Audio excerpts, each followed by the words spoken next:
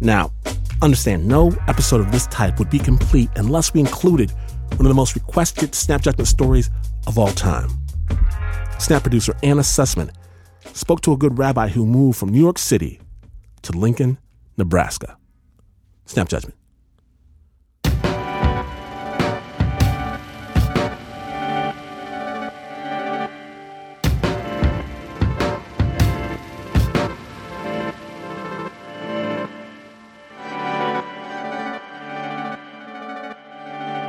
I was married to Julie, and we went out there together. The culture is really different than the East Coast. It's a little slower, and people are more reticent in that part of the country. But overall, it's a really pretty nice place to live, and I really didn't have any cultural adjustment to make. Julie and I had purchased a house, and we were moving into the house and unpacking one Sunday morning, and we had a call from an unknown person. I picked up the phone and said hello, and he said, "You'll be sorry you ever moved into that house, Jew boy." And I did call the police and told them that I had received this threatening call, and a few minutes later, a patrol car showed up, and a police officer took a report, and he said that he thought he knew who might be behind it, and mentioned the name Larry Trapp. Larry Trapp had been notorious in the community as a white supremacist, hateful person. The police gave us instructions in a way, which was pretty troubling. They said, tell your kids not to go back and forth to school in the same pattern. And a couple of days later, we received a package in the mail filled with about 50 or 60 items of racist material, brochures, white power organizations, and there was one picture I remember in particular of Dr. Martin Luther King with a gun sight imposed over his forehead, and the caption was, "Our dream came true." I think the most chilling of all, there was a business card in that package that was a Ku Klux Klan business card that had on the back of it, "The Ku Klux Klan is watching you, scum." And that was pretty scary. So I called the police again, and they came and took all this material and confirmed that they thought it was Larry Trapp. After a while, I started thinking that it might be a good thing to try to contact him. And so I got his phone number from a friend of mine who worked for the phone company. My plan was to see if he would talk to me. Maybe some good could come of it, or maybe I could just get it off my chest and say, leave my family alone. I dialed his number. When I called, I got an answering machine, and the answering machine had a anti-ethnic diatribe against Asian people. And it just went on and on and on about how the Asians are just ruining America, and they don't deserve any better than the blacks and the Jews and all of that. And it was disgusting. And then I decided, well, I'm just going to call and leave messages for him. And I became, I guess, a little bit obsessed with the idea of contacting him. And so I'd call, and when it said, you've reached the Ku Klux Klan, white power, if you're interested in membership, leave your number. And I would leave a little message, which I started calling love notes. One message was, "Larry, there's a lot of love out there and you're not getting any of it. What's wrong with you?" And I hang up. Another was, "Why do you love the Nazis so much? They would have killed you first because you're disabled." Larry Trapp was a double amputee as a result of advanced diabetes at a young age, who lived his life in a wheelchair. After several months of calling, I realized that I was doing a pretty strange thing. I called every Thursday afternoon at about 3 o'clock. I had appointments with children for bar mitzvah lessons at 3:30, and so I called just before that. After a while, I think Larry Trapp figured out who was calling him. And finally, one day, Larry answered the phone.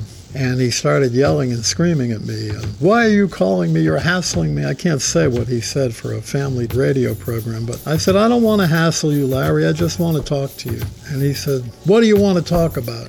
And I said, "Well, I heard you're disabled. I thought you might need a ride to the grocery." And there was a dead silence for a long time.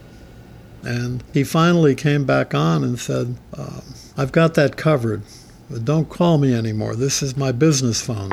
And Larry Trapp still kept getting calls from me at 3 o'clock on Thursday afternoon for another couple of months. And finally, on a Saturday evening, the phone rang.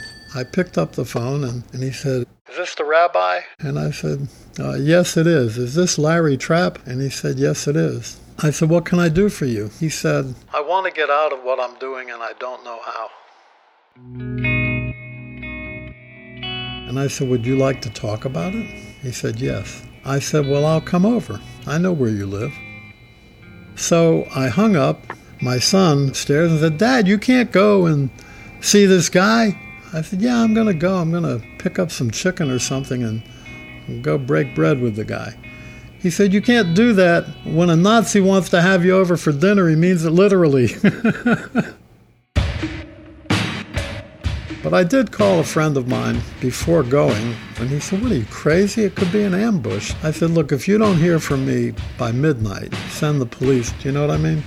And Julie and I got in the car, and we drove to his house and knocked on the door. And he opened the door. He's sitting in a wheelchair with a MAC-10 automatic weapon in his lap and a shotgun hanging off the corner of the wheelchair and a pistol in his lap as well. And I said, "Oh my God, we're dead."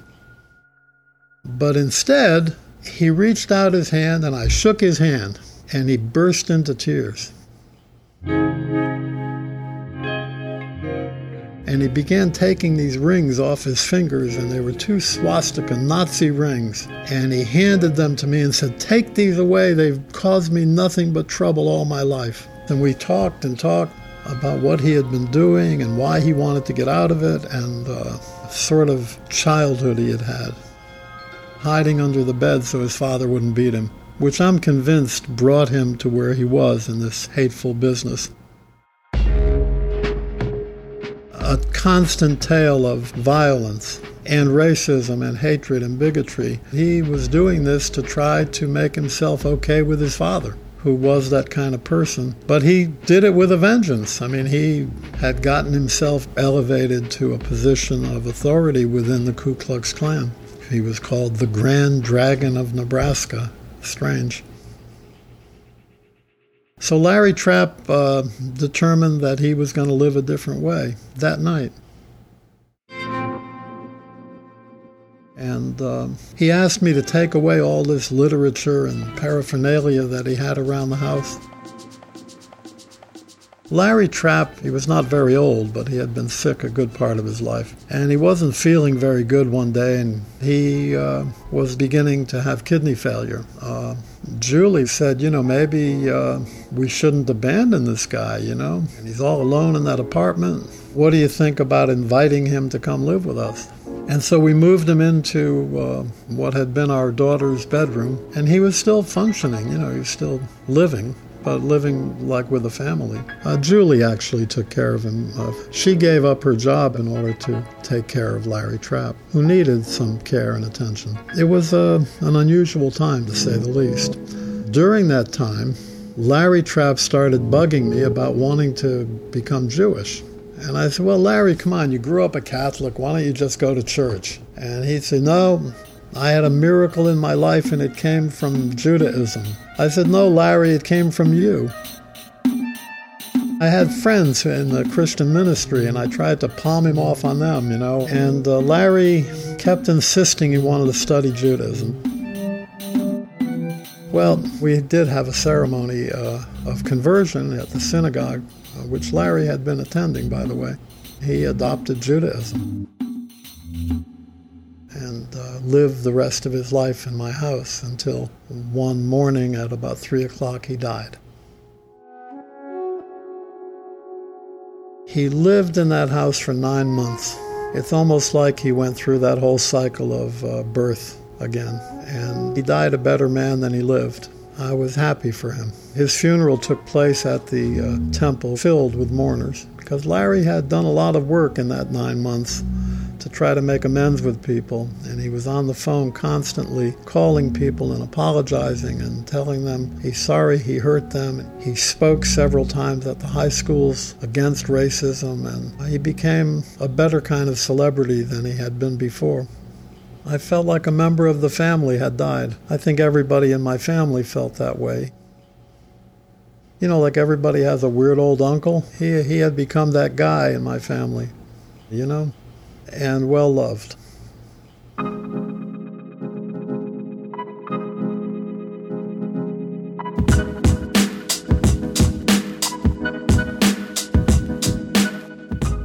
Thank you, Rabbi Weiser, for sharing your story.